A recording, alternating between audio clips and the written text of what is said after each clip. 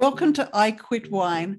I'm your host, Sarah, and I'm thrilled you're here. If you're sick and tired of having a little bit more than you'd planned to drink and you're ready to change your relationship with wine, then you're in the right place. If you have a serious problem with alcohol, this isn't the place for you. Please get the help you need. Speak to your medical practitioner. But if you're ready to live a hangover-free life, well, then keep on listening. I'm thrilled to have you here. Hi, you're so welcome to I Quit Wine. I'm Sarah Louise Leather, and I am here to help you to have a much better life without alcohol. And this episode's all about hangovers and saying, I don't have a hangover, and other lies we tell ourselves. Because I don't know about you, but I used to try and convince myself that I didn't have a hangover. I used to say things like, oh, I feel fine, really. I'm just a bit tired. Well, I feel fine. I'll just go to bed early tonight and it'll be okay. I used to do things like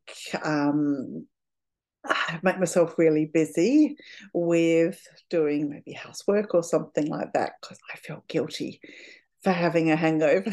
And it really doesn't matter. If you've listened to other episodes, you'll know I talk about it. It doesn't matter how much you drink, how much or how little you drink. It's how it makes you feel. And if you feel anything after drinking, even if it is only a couple of glasses, that's a hangover. And that's your liver screaming because alcohol is a toxin. And what's becoming really, really evident is that there is no safe level of alcohol consumption. I've been saying for a while now that I think in 20 or 30 years, alcohol will be viewed the same as tobacco, cigarettes are now. Like when I was small, I'm 57 now, when I was small, my physical education teacher told me when I was about 12 that smoking helped to clear a cough. My father said it as well. And smoking was everywhere. When I first came to Ireland, people smoked in the queues in the bank, in the cinema, on the buses, everywhere. People smoked everywhere. And now people do a double take if they see somebody smoking, just about. Like it is like you just don't see people smoking all the time like you did then. And I think it's going to be like that with alcohol, certainly excessive alcohol, which is what has been normalized as social drinking. And I'm not someone like I have got no, I'm the last person in the world to have any judgments on anyone for drinking, and I don't. But it's the lying that we do to ourselves of saying like that we feel fine when we don't. And if you don't, if you drink very rarely, if you never feel any impact of it, that's fine. This is not for you. And you're probably not here. So if this resonates with you, keep on listening. Because as I said, alcohol is considered a poison. Like I saw acute alcohol poisoning when I was a nurse. I was a nurse for over about a 13-year period from when I was a student nurse at 17 to when I did my last nursing shift when I was 30. And during that time as well, I was studying full-time. I was studying naturopathy, specializing in nutrition and homeopathy. And I went on to lecture in nutrition and run a really successful health practice for 25 years. And then transitioned to coaching. And now I've brought it all together to do the work that I do now. So basically for 33 years, I've been working with people to help them live much better, healthier, happier, wealthier lives. And alcohol has got a big part to play in that with so many people. And, when we consume alcohol, our body is saying, there's a poison on board. What's going on? Because it contains ethanol, which is really, really poisonous to our body. And so that's why you want to eat food when you drink. That's why after you've had a few drinks, you want to go and buy chips. That's why you want the sort of the carbs and the fat, because your body wants to soak it all up.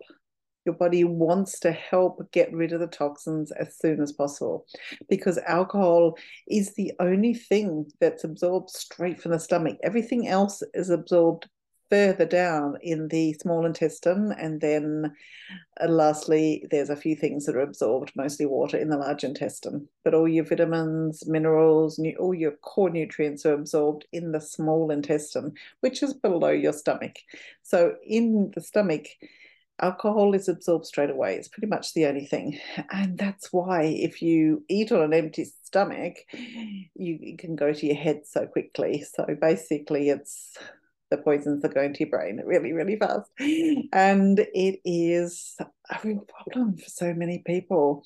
And even if you're not getting drunk, that you are sort of maybe managing how much you drink, and maybe you have just one too many fairly often, if alcohol is affecting the quality of your sleep, if you're waking up at 3, 4, 5 o'clock in the morning and not able to get back to sleep, maybe your heart is beating a little bit faster, because the red wine does that. The tannins in the red wine can really speed up your heart. I mean, it's nearly laughable that that red wine is considered healthy for the heart, because that's because of the resveratrol antioxidants that are in it. But seriously, the amount that you have to drink to get a nutritional dose of that is so much that it would completely poison you. It's a couple of bottles. You're much better off eating a punnet of blueberries. Believe me, you'll get a lot more benefits from it. Your heart will be much happier. So just don't kid yourself that it's healthy for you. There are no health benefits from any kind of alcohol. Absolutely none. And it's really, really addictive. So we want it. When we have any of it, we want more of it, because it is so addictive, mostly because of the neurotransmitter effect it has, particularly dopamine would be one of them, that it gives us such a big hit of dopamine, which makes us feel really good. And then we want some more, and then we want some more, and then we want some more. So, but after we've had a couple of drinks, it's the sort of good effects, those good feelings wear off. So we need another couple of drinks to start try and get that good feeling again. And so before we know it, we are, we only feel the effects of the last couple of drinks, or we feel the accumulative effect of it, but it's actually building up as a toxin in our body. William Porter explains this really well in his book, Alcohol Explained. He's got 2, Alcohol Explained now, Alcohol Explained 2. They are excellent. So if you want to see the real effects of alcohol in your system, go read those books. They are absolutely brilliant. The other thing I highly recommend is the alcohol episode on the Huberman Lab. It's an amazing podcast. Just Google Huberman Lab alcohol and it will come up. And he is a neuroscientist that works at Stanford, and he really lays out the clean, bare bones facts of alcohol, and how really there are no health benefits to it, and really questions if there's any actual safe limit. So, as I said, if you have the odd glass and it doesn't have any effect on you, you can take or leave it. Knock yourself out. For the rest of us, mere mortals, which comes under what we'd call grey area drinking, which is not the hardly ever have any, or the have way too much all the time, kind of when you're really on the severe addiction, alcohol use disorder spectrum of it. It's the rest of us in the middle that is considered social drinking. But, you've got to question how social it is, because people think that it makes them feel so much more connected to the people they're with and everything. But I don't know about you, but I'm not a very good listener when I'm drinking. I'm too busy interrupting people and talking loudly, and that feels like so much fun at the time. And the next day it's just like, oh my God, what did I say? What did I do? And even though for the last 15 years that I've been on this journey of stopping and starting and then now finally stopped. Yay. It is something that like nobody wakes up in the morning and says, oh, I was such a good listener last night when I drank all that wine. It just doesn't happen like that, does it? So when you say, I don't really get hangovers, or I'm fine, just a bit tired, that just a bit tired is a hangover. It is your liver trying to deal with the toxins in the alcohol. The enzyme in our liver that deals with alcohol is called alcohol dehydrogenase. That is also the enzyme that helps to metabolize our reproductive hormones in our body. So that's why when you're premenstrual, perimenopausal, menopausal, so that's quite a good chunk of our lives, that you can crave alcohol. It can affect you a lot more. You can feel a lot more hungover from drinking less. And as you get into midlife, particularly once into the menopausal and postmenopausal times, it's that enzyme is decreasing because we don't need it anymore to metabolize our hormones. So nature says, we don't need so much of this enzyme. You drink and you feel the hangover. So you might say, I don't get hangovers. And that could be because of a couple of things. One, it could be that you're lying to yourself because you're actually feeling horrible, but because you're not feeling as horrible as you could possibly feel, you convince yourself you haven't got a hangover. The other thing is that maybe there's a bit of tolerance, that you've been drinking regularly for some time and your body has got used to it, but tolerance isn't a healthy thing. I'll talk more about that another day because it's putting constant stress and strain on your liver. So taking a break is always a good idea. I've got something coming up very soon that I am so excited to share. I've been working on it and it's amazing. It's called I Quit Wine Academy and it's going to be fabulous. If you want to hear more about it, just pop me an email at IQW, standing for I Quit Wine, IQW with Sarah, Sarah, IQW with Sarah @gmail.com. Or pop over to my Instagram page, I Quit Wine _ with Sarah, and send me a DM and say more info on IQW Academy. IQW Academy, that's what I'm going to call it, because it's going to be very confidential and so nobody's going to get an invoice with I Quit Wine Academy written on it. It's be IQW and nobody will know what that stands for, and except for you, so that's fine.